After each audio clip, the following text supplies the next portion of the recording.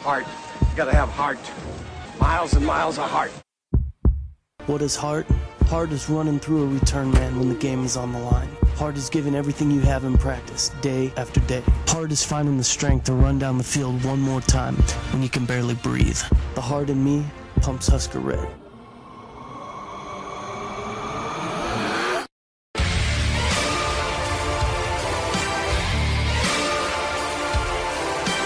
Hello and welcome to a brand new episode of the Five Heart Podcast, brought to you by CornNation.com, hosted on JitteryMonkey.com, part of the Jittery Monkey family of podcasts. My name is Greg Mahochko, and joining me live from the 402. That's right? 402? Oh, yeah. I'm not 531. No. But Haas Reuter is joining me once again, as always, really. And we're going to talk a little bit about this Wisconsin game that took place Saturday night. Haas, the game itself, outcome being what it was not what Husker fans wanted. I think, when we're honest with ourselves, it's kind of what we expected. But at the same time, man, there's so much that happened in that game that, both good and bad. But I came away from Saturday night, Camp Randall, with a lot more positives fresh on my mind than negatives. Absolutely. As we were saying before we started recording, there's nothing that I was discouraged about last night. Defensively, we'll get to that conversation in a bit, but we put up the most yards, 518 total yards, that Wisconsin's given up in a regular season game since 2007. And they fielded some pretty damn good defenses in the past 11 or 12 seasons. So that's a huge, accomplishment. And we got a glimpse of just how much of the real deal Adrian Martinez is going to be going up against a Badger defense that, while they're not the vintage Wisconsin units that they've had the past, 3 or 4 seasons, they're still damn good. And I think you saw this team take another step in the right direction, at least on the offensive side of the ball. It's funny, the way news broke last week, we didn't talk really about any of the departures. But over the stretch of 5 days, Nebraska didn't have one loss, really 3. Tyjon Lindsey left the program, asked for and was granted his release from his scholarship. And then a couple days later, Greg Bell did the same thing. One of those really surprised me, and that was Greg Bell, because he was one of Scott Frost's first targets, and first signees, to the program when Scott Frost took over. And then I want to say this without, slamming any of the players who have left, without, sounding disrespectful. I've said it before, if you're 18, 19, 20 and you find maybe that where you're at's not the best fit for you, or you think the grass is greener somewhere else, as far as schools and programs go, good on you. I do feel, though, that this is getting almost surgical. And again, I say this, it's going to come out, the way I'm going to phrase it is not going to be how it's going to sound a lot more negative than I intend, but that, as far as cutting out cancer, and I'm not saying these guys were, problems in the locker room or on the program or anything like that, but you've got to remove surgery's brutal. Yeah, exactly. You've got to remove all the bad before the healing can begin. And again, I say that not to, put down any of the guys who have left, but you cut out a certain aspect, and then the whole can get stronger. And that's the point that I'm trying to make. I could go. I'm going to stick with cancer. I was going to be like wart removal, but that seems too minor. But since we didn't really have a chance to talk about it, what's your take on the two departures last week, especially Greg Bell, since we heard about that one after we recorded our our preview with Bucky's fifth quarter? Well, I'll start with Tyjon Lindsey. That was almost expected from the minute that Riley was fired and Frost was hired. And then when I don't mean to make light or, trivialize the Rabdo situation back in January, but then that adds to it. And then, his best friend and roommate, Tristan Gebbia, transfers out. So it's just kind of a matter of time. And when guy's upset with his reps and, he's talking to his position coach after the Troy game, his position coach, Troy Walters, he's wanting more, opportunities to touch the football, but he's not really putting in the work, in terms of blocking, and we're not there, on a daily basis, obviously, so we don't know what it's like behind the scenes, but in games, he's not doing the little things, in order to get opportunities. Troy Walters says, no block, no rock. You don't block, you're not going to get the football. Mm-hmm. So it was just kind of a matter of time, and it seemed a little premeditated, kind of, dare I say, surgical, in the sense that he transfers, right after that 4-game mark, and then he also transfers to Oregon State right before their cutoff date on adding classes, October 7th. And so, kind of feels like we're being a feeder system for Oregon State.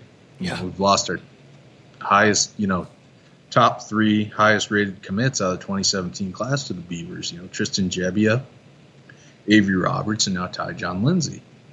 And I don't want to get too hook and spook conspiratorial here on everyone, but this is the same Oregon State program that was, outed by Hawaii's head coach, Nick Rolovich, back in the spring for actively recruiting active players at Hawaii to transfer to Oregon State, going so far as to send them Oregon State letterhead correspondence to the Hawaii football offices. Rolovich tweeted it out, and kind of outed Oregon State for that practice. And Oregon State, I don't know if they responded or if they tried to cite ignorance, but it's kind of becoming a certain situation where it's irritating. And I don't want to say, I don't know if collusion would be the right word, but there's definitely, it feels like there's something underhanded. I'll leave it at that. I don't want to get too conspiratorial. But in terms of Greg Bell, I'm really shocked by that because he doesn't have the greatest straight line speed, but he's got, elusiveness. He's got decent burst. He doesn't have good top end speed though. And he looked like he had some of the critical factors of NFL tailbacks. And so, he has that great performance against Colorado in the season opener despite the fumble. And then his carries start to diminish over time. Then you have the emergence of Divine Ozigbo against Purdue going for 170 yards. And then Greg Bell goes on to say to ESPN that he felt like he earned the job and it was taken away from him. Well, you're earning that job every day. Right. Just like Ryan Held said, it's not bought, it's rented, and rent is due every day. Got to be an everyday MF to get it done, to hold on to your damn job. Got to bring the juice on a daily basis. So when he says that, it's kind of like, well, yeah, you were named the starter. Divine Ozigbo begins to emerge. What are we supposed to do about a guy like Zig who works his ass off, doesn't complain, gets better? Are we supposed to say, oh, well, we've always told you to work hard and, you got to earn the job every day, but, we named Greg Bell the starter back before the season started, so sorry. No. Football's a meritocracy. Sure. It's a what have you done for me lately? Sport, culture. So if Greg Bell wants to take his ball and go home because Divine Ozigbo outworked him, that's fine. But to do it on the day that you're flying out for a road game that you're heavy underdog against a division rival is irritating. It's disrespectful to your teammates. Then it's disrespectful to your coaches. So it's just one of those adios, okay, don't let the door hit you on the way out. Thanks for your time. Is it fair to say, and I'm not smart enough, as far as all the rules and everything else, but is it fair to say that perhaps transfer rules in the NCAA make it too accommodating for the player to just be like, no, I'm not happy here, I'm up and down? It used to be like you almost had to at least maybe it's because I didn't pay attention. Maybe it's because I had no reason to pay attention. But you never heard of guys transferring. So what's the word I'm looking for? Willy-nilly. So whatever. Like I said before, the grass is greener on the other side type of thing. What happened to the mentality of, you know what, I'm not the starter, but by God, I'm gonna earn that spot? Is that? I don't want to blame a generation. I don't want to be like it's the participation trophy generation. I'm not saying that, but is there something about today's college student athlete that makes them feel, I don't know, entitled, or makes them feel like they are, they don't have to work as hard as the next guy? Well, you have to consider that college football is such a coaching-centric sport. Players come and go every 4 or 5 years. Coaches are there longer term. And so if a guy wants to, if he feels like he's not being utilized or he's just not a good fit and he wants to move on, I think that restrictions should be lessened on him being able to move on. That's why I think, the 4-game rule, being able to play in 4 games and play in 4 games or less and preserve your red shirt is a great thing. But I definitely think that from a mental toughness standpoint, I think guys are taking the easy way out, especially in the case of, it's not like a guy like Greg Bell who's like, oh, I'm not a fit here. They're switching offenses, or, if there was culture shock going from being a San Diego kid to living in Lincoln, Nebraska, he came here. He said he's going to outwork everybody and become the starter. And then, he loses his job and he decides to go home. I mean, that's taking the easy way out. That's not a fit thing, right? Cultural or schematic. So I think that the unintended consequence of that 4-game rule has become that it makes it too easy for people just to pack it in and go where they find the grass to be greener. And I'm glad you used the phrase mental toughness, because as soon as I turned the question over to you, that was the phrase that climbed into my head as well. It's just, I full disclosure, and I've said it before, I'm not entirely athletic. In fact, I'm not at all athletic, and I never have been. I knew my place on my baseball team in high school. Now, granted, it's a small town, small school. There were 82 kids in my graduating class. And even then, I was not the starter. I was not, I was the 10-run kid. I played if we were up by 10. I played if we were down by 10. It's why, to this day, I'm still disappointed that they canceled the baseball game on the night of my senior prom, because it was against the bigger and better school, and I would have had an opportunity to play. I'm like, hell with prom. I want to get in there when we're down 10, 15 runs and, strike out or play left field or, whatever. Just be on the field. But I knew my role. And, I tried as to the best of my ability. I practiced as hard as the other kids. I just was not as gifted, athletically, physically, as even some of the underclassmen. I get it. I was slower, I'm fatter, Anyway, but I knew my role, and I accepted it. If you're a D1 scholarship football player, you have the ability. The coaches see something in you to, beat anybody else out on that, on that roster for that number 1 spot. You just have to put in the work. And, like you said, if you don't want to put in the work or something like that, if you feel slighted, it's a little bit easier now to, take your ball and go home. So I think we spent enough time on that, probably more time than I anticipated. Let's now turn to Wisconsin, to Camp Renown, because as we talked about at the onset of the show, there were plenty of positives. I want to start... I mean, let's face it, most of the positives took place on the offensive side of the ball. You want to start with number 2, or you want to start with number 10? Let's start with number 2. He's the straw that stirs the drink. All right. And that is, of course, 18-year-old true freshman Adrian Martinez, who just played lights out. I said it after the Colorado game that Martinez to Spielman is something that I look forward to hearing for years to come.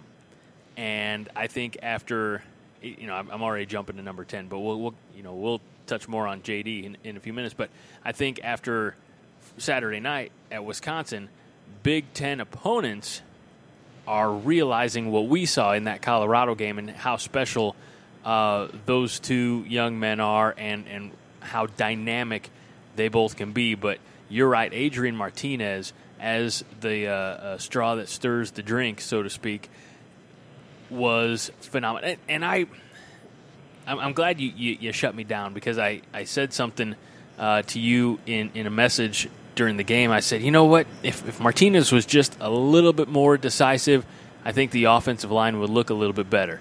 And your response was? Oh, man, I got to go find it now. Oh, well, here, I'll find it for you because I got it right here. Right. Your response was, here we go.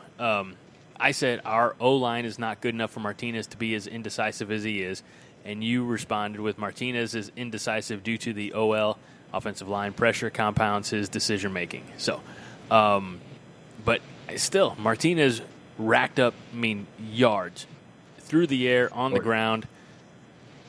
Throw me that number, how many he had. I believe he had, I want to say, was it 370?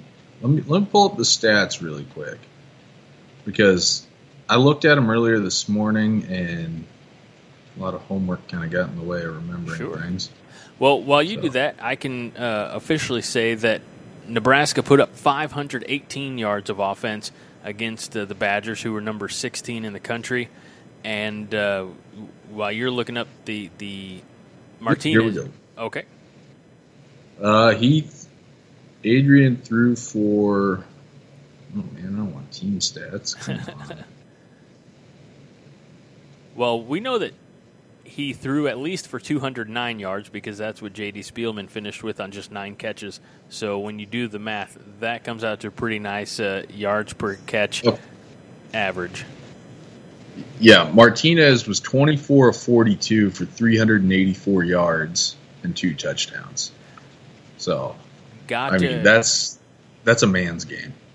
Did get a little bit lucky on some of those passes that, by all accounts, should have been intercepted. Sailed a few, missed a few. I think, and again, he's 18. As the announcers Kevin Kugler and Jay Lehman talked about that.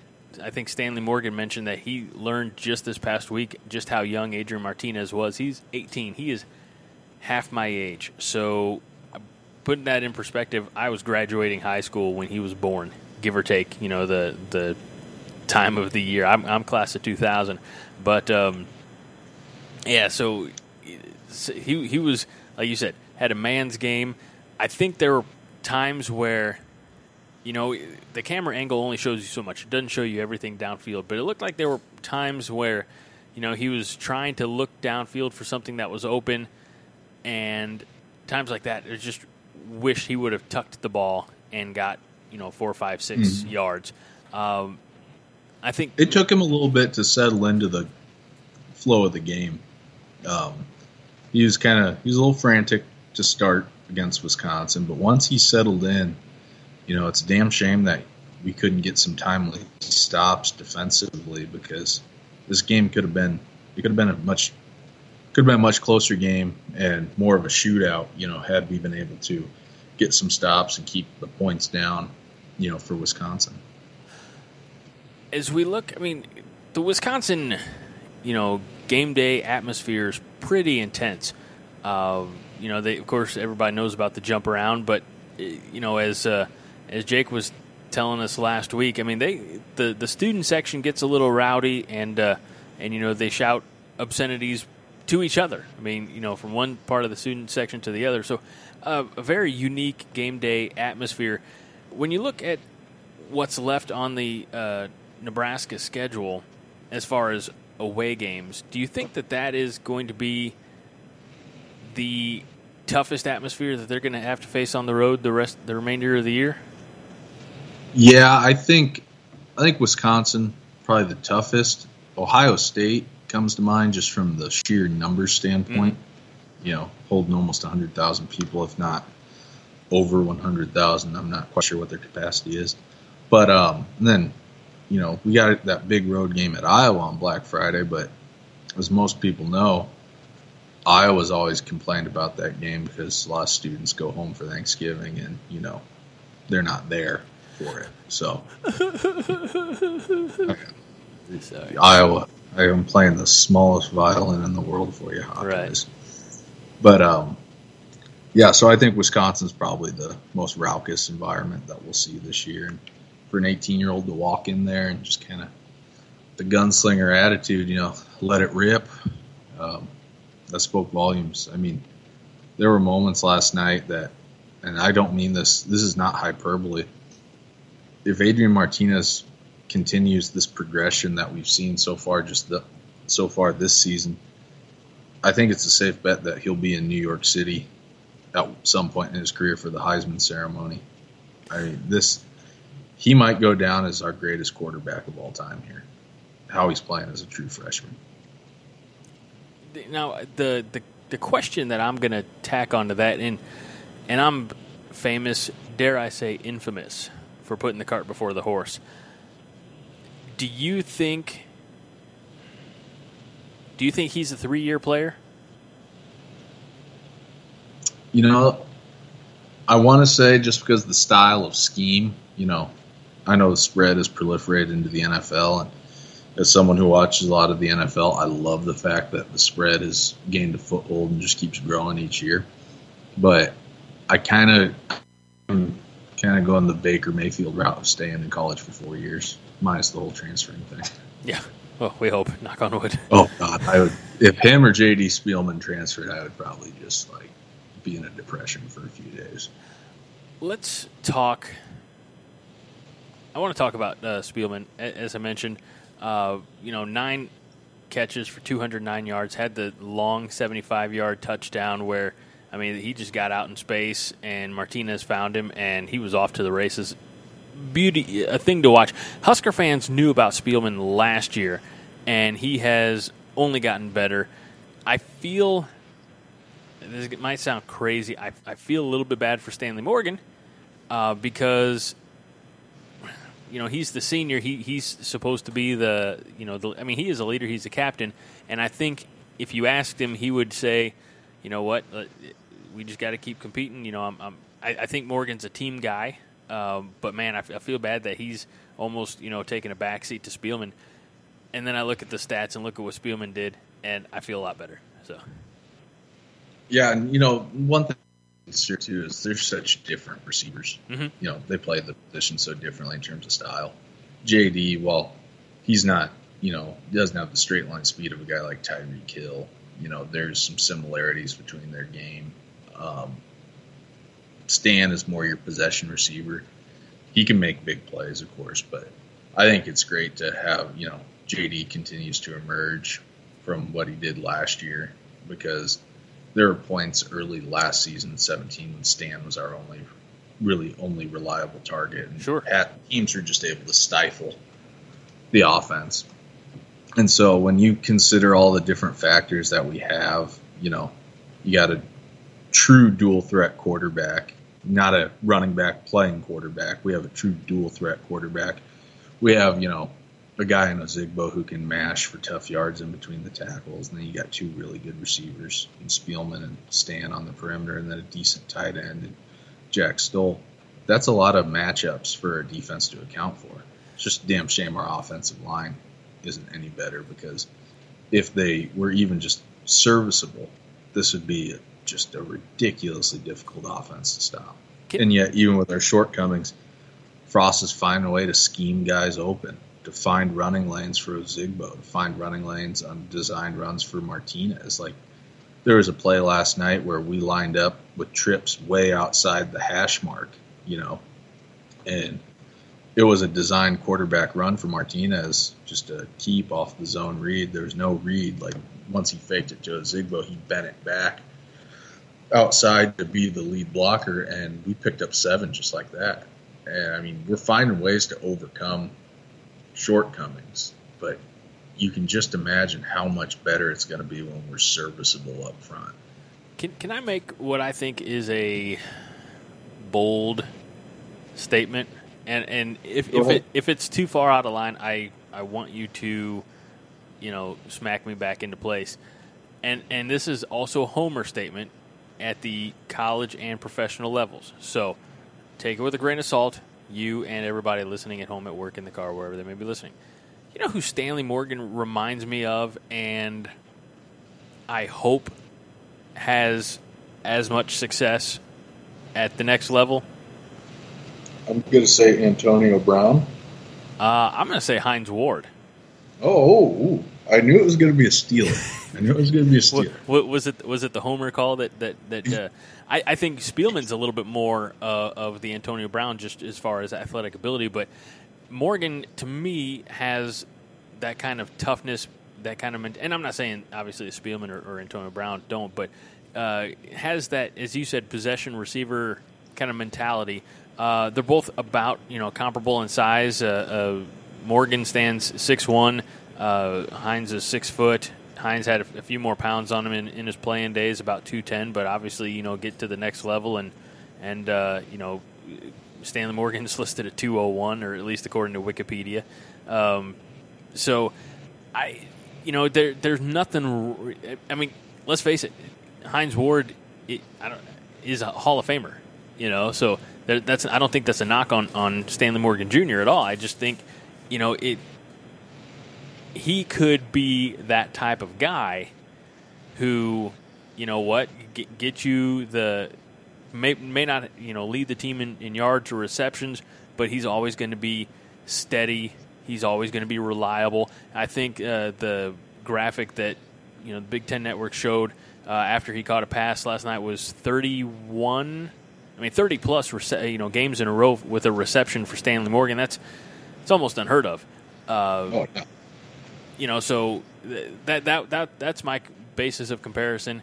He's proven, not just with Martinez or even Tanner Lee, but Tommy Armstrong as well, that he's a reliable set of hands for essentially 3 quarterbacks now. So I think that says a lot to him, and he's got half a season plus here in Lincoln. But man, I hope that a team at the next level recognizes that and gives him an opportunity. If it happens to be Pittsburgh, hey, that's great. I would love for a change for one of my beloved Huskers to become a beloved Steeler, because I'm tired of seeing them become Bengals or Patriots. Don't say a word, Hoss. So I would love for a Husker to turn into a Steeler. We just got to wait. We got to wait till April for that one. But anyway, Stanley Morgan Jr., reliable as can be, a leader. I'm sure he was one of the players who, talked to the team last week and, started to as Scott Frost said in the post-game comments, it was the best week of practice they've had. The guys emerged as leaders, and the ship's starting. The ship is starting to ride its course, and as I think Frost said, the guys realize that they're close. Definitely, I got that feeling. As the game got over with last night, that we're getting closer to, being really in a game. We've had close games against Colorado and Troy, and Michigan's just damn good. And Purdue's a good team, but, we're starting to grow up to the point of, that game should have not ended at 42-28.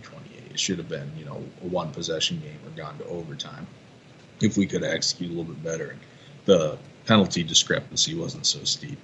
But after last night, I just kind of felt like we took another step forward in what the desired look of this team is going to be.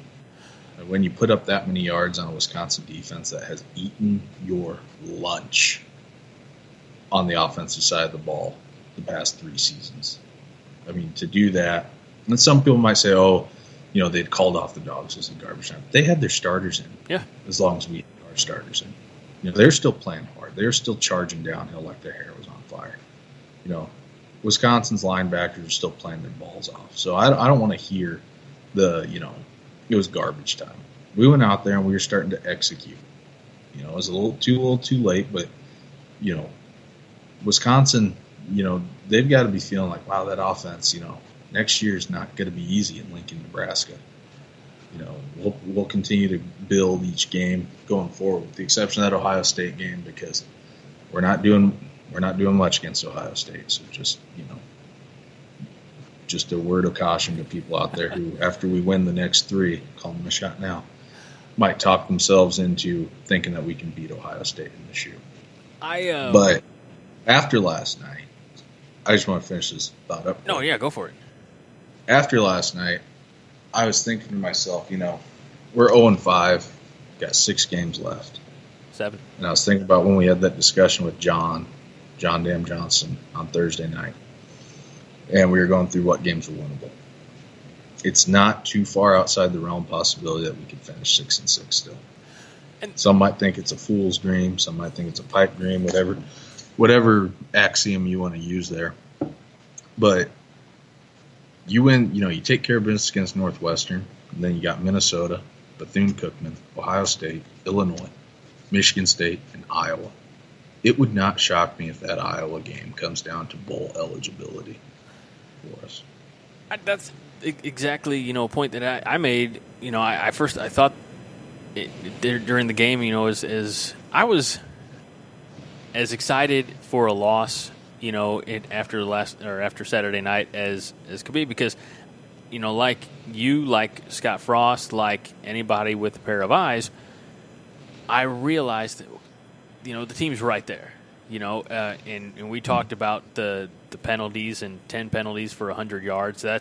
And some of them, they might only register, 10 yards, from the spot of the foul type of thing. When you look at the kick return that I think it was Washington or Spielman. Anyway, yeah, Mo had that bullshit block in the back penalty. And that, that really was more like a 55 or 60 yard penalty than a 10-yard penalty. But the team is there. We clean up some of that stuff. Look, Wisconsin did what Wisconsin does to a lot of teams, and that was they got out early. They took a lead early, and when Nebraska, I was encouraged as heck when they went down not once but twice, and the defense held them to field goals. And I thought, okay, I was joking in the Slack room. I said, all right, this is the time. This is the time we're going to march down, score, and we're not going to look back. And it didn't quite work that way. But then Wisconsin, again, what they're famous for is they're going to run the ball. They're going to manage the clock. I've seen it, we've all seen it before, and that's exactly what they did. I don't think Northwestern has the ability. Minnesota doesn't have the ability to necessarily do that. But you could tell middle of the third quarter and on that our defense was gassed. And it might have even been earlier. There's more work to do, in the weight room, in strength and conditioning and cardio, things like that, to keep our boys from, getting – and some of it's probably a depth issue as well.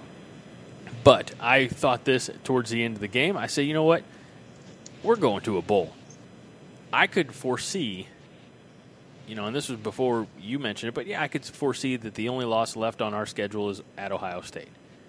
And that's running down the same schedule. I'm not going to repeat the schedule, but those are all games that, in my opinion, are not just winnable, but should be won. And how sweet it would be on Friday, November 23rd, 11 o'clock kickoff from Iowa City, Iowa. There are a few people who are going to get that joke. My great-grandfather, that's how he said Iowa. I only know that from watching The Music Man way back as a kid. And anyway, also on my Amazon Prime. Don't judge me. But that, and then you're going to have a team that started 0-5 who is now 5-6, on the verge, Hoss, of a bowl game. You don't think they're going to come out day after Thanksgiving fired the hell up? I know they will be, because they will have turned their season around like that. I could foresee that, us coming out, full of juice, as the expression goes in football. Some call it juice. If that doesn't get your piss hot, I don't know what does. The prospect of beating Iowa in Iowa City to go to a damn bowl. Oh, I'm getting chills thinking about it. I want to say real quick, from time to time, I'm not saying I'm a soothsayer because I'm not. I lack foresight at times, more often than not. But back in like 2005, I remember thinking that we were going to go into Boulder and beat Colorado 20-18. And that was the 30-3 game. It ended up being much better than 20-18.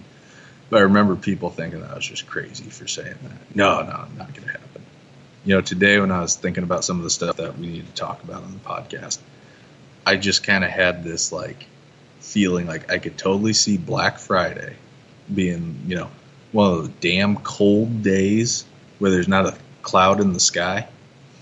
And I could just see that game going to overtime and Adrian Martinez putting the nail in the coffin in overtime on a quarterback dart up the middle to win something like, 31-28, maybe 35-31, something like that. And it just was like, something just felt right about it. But maybe that's just being a homer.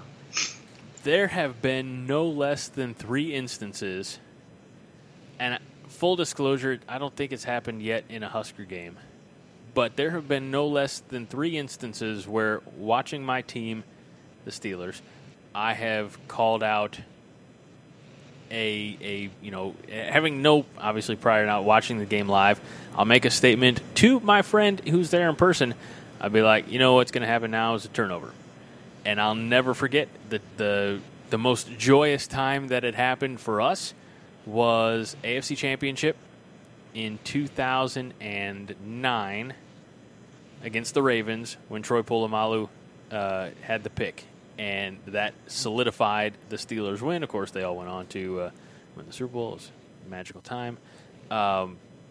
So, I of course, I say a lot of things, in the Slack chat room, like, what we could really use now is a turnover, and then it doesn't happen, or it happens a quarter and a half later when it doesn't matter nearly as much. But I like the stance that you have taken. I hope that it doesn't go to overtime. I hope that Iowa is not. Well, I want to blow them out. That's what I'm saying. I would love nothing more than for a dagger to be twisted on Iowa fans. So let's talk about that Husker defense, because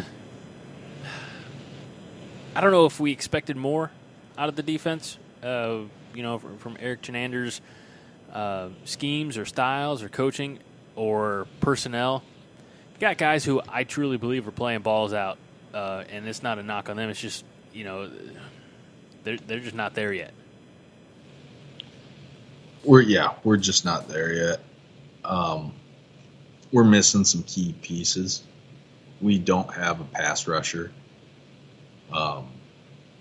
We need some better downhill. Here's the thing. We need inside linebackers who are more downhill players, and we need outside linebackers who can cover, drop into coverage, rush the passer, contain the run. We need cover corners. So a lot of our problems are athletes. We need key pieces. Did you see Chenander's defensive play calling has also hurt us at times, like Alex Davis carrying a seam route from the slot receiver, just doesn't make a whole lot of sense. Did you see somebody on Twitter talking about personnel and such? I can't remember exactly who it was, and I'm not going to go, give them. I'm not going to go look it up. I wish I could, recall it quickly. But someone on Twitter after the game, or maybe this morning, said something like, "You know what? Our offense. Looking at our offense, it's going to be fine. Let's use every available scholarship and bring in talent on the defensive side."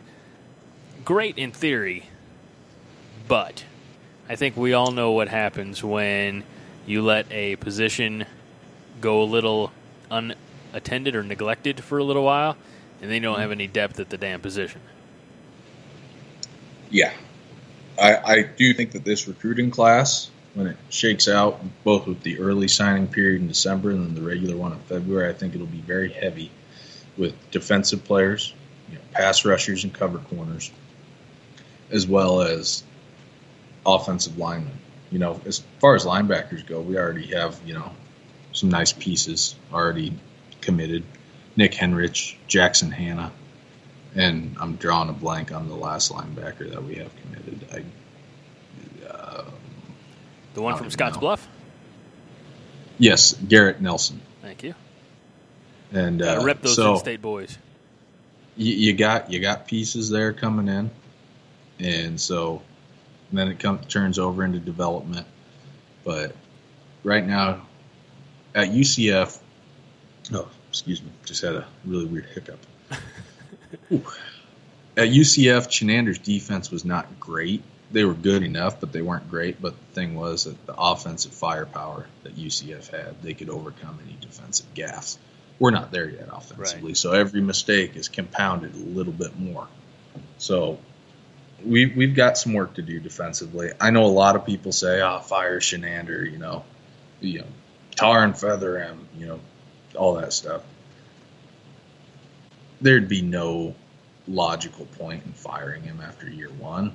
The only thing that you're doing is you're bringing in another DC, and some of these guys will be on their fourth defensive coordinator in 4 years. Right. So he'll get 2 years, and I think you'll see a big jump from the defense in year two. And much like I think the offensive line will also be a lot more serviceable in year two. So I don't believe in moral victories. I've always hated the notion of them. I think that at the end of the day, you either win or you lose. But I do believe in incremental improvement. And last night was another increment in our improvement. And so I don't feel bad about this one at all. I mean, I wish we would have gotten more stops. I wish we could have gotten a better push up front on the offensive line. But there was a lot of things to be encouraged about. So it's going to be interesting moving forward. I just wanted to mention, watching Wisconsin's offensive line mow us down at the point of attack, I was very jealous. I mean, I was wincing and wanting to look away because it was so painful to watch. But from just a clinical football standpoint of being an O-line guy, it was, like, wow, damn. They were just mowing us down. Let me ask you this, since we're talking about offensive line and recruits and such. It was, I don't know if announced, or it was at least stated that Cam Jurgens? Yeah. Let's talk about it. My wish has come true. All right, so let's talk about that, because obviously he signed, as a tight end, the Beatrice product. Let's talk a little bit about, especially why you say your wish has come true. Well, when I was at the coaches clinic in March of 2016, and I was having lunch with a friend of mine at Bison Witches. Yeah, I'm pretty sure it's Bison Witches. And having a few beers in between clinic sessions, and we were just talking recruiting and O-line personnel and stuff like that. And we got on the topic of Cam Jurgens. Well, at first it was the topic of the now departed, he's not dead, but he left the program, Matt Snyder. Oh, yeah. And how, he should develop into an offensive tackle, not a tight end. So we got on the conversation of how, like, Iowa always turns tight ends into really good offensive linemen. And so Cam Jurgens' name got brought up. And we were talking about how, he might be a good tight end, but he could be a great offensive lineman with that kind of explosive athleticism. And he's already 270 pounds. And so we started talking about how footwork as a tight end, as a basketball player and a great track athlete, would translate over to offensive line play. And if he's got that big of a frame already, you can probably pack another 35, 40 pounds on him, get him up around 300 pounds. And then from there, it's just been looking at guys like Jason Kelsey for the Philadelphia Eagles, who was a high school tight end. and played center in college, and now look at him in the NFL. He's one of the best centers in the league. Sure. And so that kind of, if you can get that kind of inherent natural athleticism and explosiveness, bulk a guy up and put him at that center position with as much as Frost to pull the center in this offense, we could have a Remington Award winner in Cam Jurgens. That's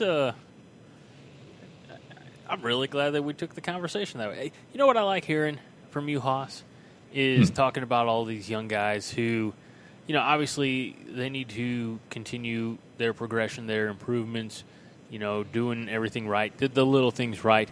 But when you say we could have a Remington Award winner, when you talk about Adrian Martinez, be like, I could see him sitting in New York. That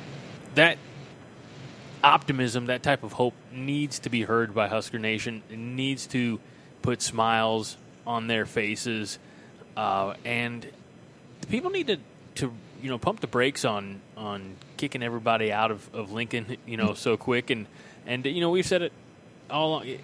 Scott Frost said it. He said, hey, it's not going to be an overnight thing. And at the time, I think some people rolled their eyes like, oh, here we go. He's building himself in a grace period. But I mean, think about it. Think of everything that has happened since the end of November of 2017. Just when everybody thinks about immediately after that Iowa game and where we are now, we'll say 10 and a half months later, you have had an insane amount of attrition. You have lost an entire staff, brought in an entire staff. You've also brought in some really great athletes and guys who want to play for Scott Frost.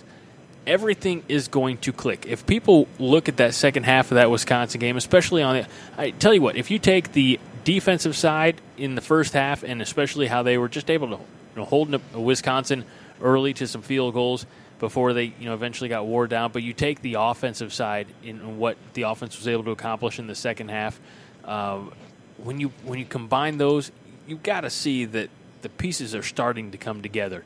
And if that doesn't get you excited as Husker fans, then you're cheering for the wrong team. If you just want to sit and be miserable all the time, I don't know, man. Go cheer for Iowa. That's a miserable existence right there. I'm telling you. So you can either have hope or not, and I'm going to be the hopeful guy. I'm the eternal optimist, and this is I'm a Scott Frost ride or die. Die right? How does that work? Ride or die. Okay. I'm old. You got it right. You got it right. I wasn't sure. I'm glad you're here with your youthful knowledge to correct me when I need correcting. But here's the thing, and we've said it before: if you run Scott Frost and company out of town, you're not getting anybody else, and the program will be stagnant, will remain stagnant, will remain irrelevant. If you let Scott Frost and company do their thing, as we're seeing, the pieces are starting to fall into place. The players are starting to get it. I'm not there, at practices. I have to take, Coach Frost at his word that this past week of practice was the best week that they've had. I have to, take the players at their word that everybody's getting it, quote unquote, and putting the pieces together. And then I have to see the product on Saturdays. And what I saw from Wisconsin left me highly encouraged for the future. It's still, there's still going to be bumps in the road. We still have to go to Ohio State in a month. But I'm so encouraged that this team is going to go bowling after the 0-5 start. Nobody would have seen it coming. And you've heard it here. Haas and I believe that Iowa game is going to be the pinnacle of achievement for this Husker squad. It's going to be the game that gets them to bowl eligibility. And I don't know if you saw this in the Slack chat room, Haas, but I now have a deal with our very own Rick Cohn. And for every win that the Huskers get besides Bethune-Cookman, he is going to home make freeze, pack in dry ice, and overnight me homemade runzas for every win. Hell yes. Every win. I thought we were just going to do like a runza, like I said, I'll take that bet, because, if they don't get, 6 more, this is when we were talking specifically about bowl eligibility. And he must have not been feeling it Saturday night. He's like, I'll bet you a runza every game that you claim is a win that's not a win. I'm like, all right. I said, how much potentially or 5 runs is going to cost me? He's like, no. He said, I'll home make them and I'll send them to you in December. Okay. Twist my arm a little bit more, Rick. Well, Rick better get busy. He better get that apron on. And I wonder if I can special order them. Be like, for one, let's do ground pork. For one, I want cheese. For one, I want special cheese. I don't know. Beef cheek. Yeah, there we go. You ever have that? What's that? You ever have beef cheek? Beef? No, that's not sounding familiar to me. Oh, it's good. I had some beef cheek tacos down south of Omaha last week when I was down there. Ooh, man, they were good. I'm going to throw this one out at you. It's a weird one. It's not something I ever had, but my dad would, and that's pig's feet. Pig's feet? Yeah.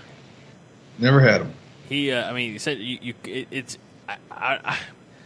I haven't seen him make it in probably 20 years, which is probably good. It's probably why, knock on wood, he's still with us and going to be with us for a long time because it's not very healthy-looking meal.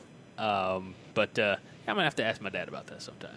You just make it, you put it in a pie pan, and you cook it, but then you chill it.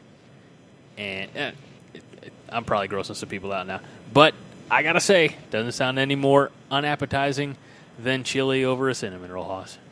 Oh, I was eating that last night. And that's why we lost. Oh, no. I mean, it's sad that the first time I ever had chili and cinnamon rolls was the Melvin Gordon 408 game. And what did we learn from that experience, Hoss? Well, I learned that chili and cinnamon rolls are very good. But, every time I eat them, I think of Melvin Gordon running in the snow. I feel like John Facenda from NFL film should be narrating that. Melvin Gordon running through the snow. Well, in that Ryan case, Hossreuter eating chili and cinnamon rolls. I would think that because of that, you would not want to eat chili and cinnamon rolls. Oh, I mean, I'm not superstitious, but I am a little stitious, so I'm surprised I didn't develop an aversion to it as well. I mean, I wear the same hat. I'll buy a hat every couple of seasons, and I'll wear it through every game, until I decide to buy a new hat. And usually I buy a new hat before the first season of a new head coach, like I explained, a while back on here. But I am not like Robert De Niro on Silver Linings Playbook, superstitious. I've got to say this just because it explains a lot between, my fandom and my dad's not so fandom. And I mean, he's not a Husker fan, but,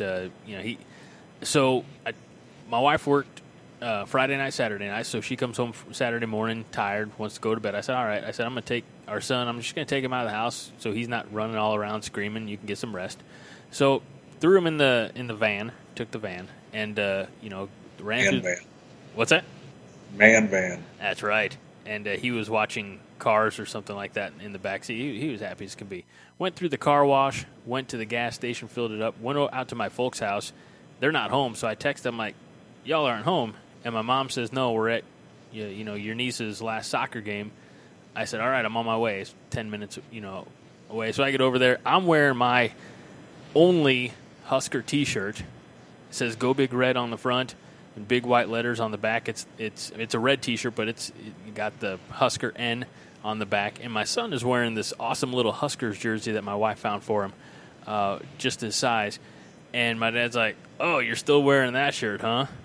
I was like, "Yeah, why wouldn't I?" He's like, "Well, they're not good." I said, "That doesn't change my fandom any, Dad." I said, "In fact, I ordered 2 more shirts this morning, so I've got 2 more Husker shirts coming." And folks, when I get them, you will see them. I'll be brandishing them And we went after the soccer game. We went to this little country market and orchard called Eckert's. If you're in the Belleville, Illinois area, you probably know what it is. In fact, if you're in the Missouri or Illinois area, I saw a lot of license plates that were from out of state. They do you can pick your own apples and go through the pumpkin patch and pick your own pumpkins and whatnot. Anyway, we're in the market part, and a lot of Husker fans, and a lot of them said "Go Big Red," and one of them commented and complimented my boy's little jersey. So is it the Lawrence Phillips jersey? No, it just says it's like predominantly red with black sleeves, and they have the old Husker script on the sleeves, and it says it's got a number 1 on it. Lawrence Phillips. I mean, it's just a number. I don't know. I don't think it was. Yeah, but every time I see the number 1, I'm just like Lawrence Phillips. Gotcha. I was gonna say I think it's just because he's number 1 in our hearts and our play and our programs and our hearts, Hoss. So I botched that completely. Anything else that you got? Like I said, we're highly encouraged moving forward. Northwestern's going to be tough/fun, and later this week we'll be talking with somebody from Northwestern's SBN site and getting a little insight into all the shenanigans that are taking place in Evanston, because there's always shenanigans that's by Chicago, and they don't know anything but shenanigans in Chicago. So, Hoss, anything else that you have for this episode? Well, if we get a W on Saturday, and since I'll be in Evanston for the game, I'll probably get into some shenanigans myself. I'll probably eat enough Chicago-style pizza, eat my weight in it, and I'll probably drink enough beer to fill up Lake Michigan. So, Goose Island is a good beer that you can find up there. As far as Chicago-style pizza, it's good, but, man, it doesn't take much to fill you up. Just gonna say I'm something of a pizza murderer. I've murdered many pizzas in my time, so let's see if I can get past 3 slices of deep dish. It's pretty phenomenal stuff. I'll send you now. You're probably not going into downtown proper. No, I'm staying in downtown. Oh, okay. I'll send you some pizza places, because I know of a couple of good ones. First time I've ever been to Chicago, so I'm looking forward to it. I've been there twice, and those are both stories for off air. All right. So that'll do it for this episode of the Five Heart Podcast, everybody. We appreciate you listening. We appreciate you interacting with us on social media, be it Facebook or Twitter. Hoss did have the reins a little bit. Just didn't see much from him on the old Twitter sphere on the Five Heart Podcast Twitter. Hoss, or my own, really. What happened with there, buddy? I just, I was watching the game with a bunch of people and talking, strategy in between plays, and I totally forgot that I had access to the Five Heart one. I tweeted a few things from my personal account, but it's locked. The joys of being a practicum teacher candidate. Of course. So I have to clean up the social media a little peek behind the curtain to everyone. But yeah, I'll trust me, I'll tweet a lot from the Five Heart account when I'm in the city of Broad Shoulders on Saturday. I can't wait. It's going to be so exciting. Yes, right. This upcoming weekend, Hoss and I will be in the same state, and we'll be no closer to one another, theoretically, than we are when he's in Nebraska. Yeah, there's a few hours less of a drive, but he's already said he's not driving this far south. He doesn't want to deal with the humidity, and quite frankly, I don't blame him. But that'll do it for this episode of the Five Heart Podcast. For my good friend, fellow Husker fan, and broadcast buddy, Hoss Reuter, my name is Greg Mahochko.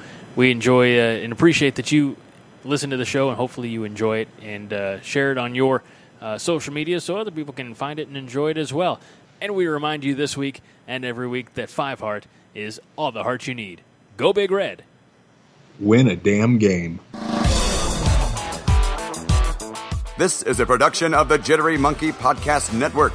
For more jittery shenanigans, go to jitterymonkey.com.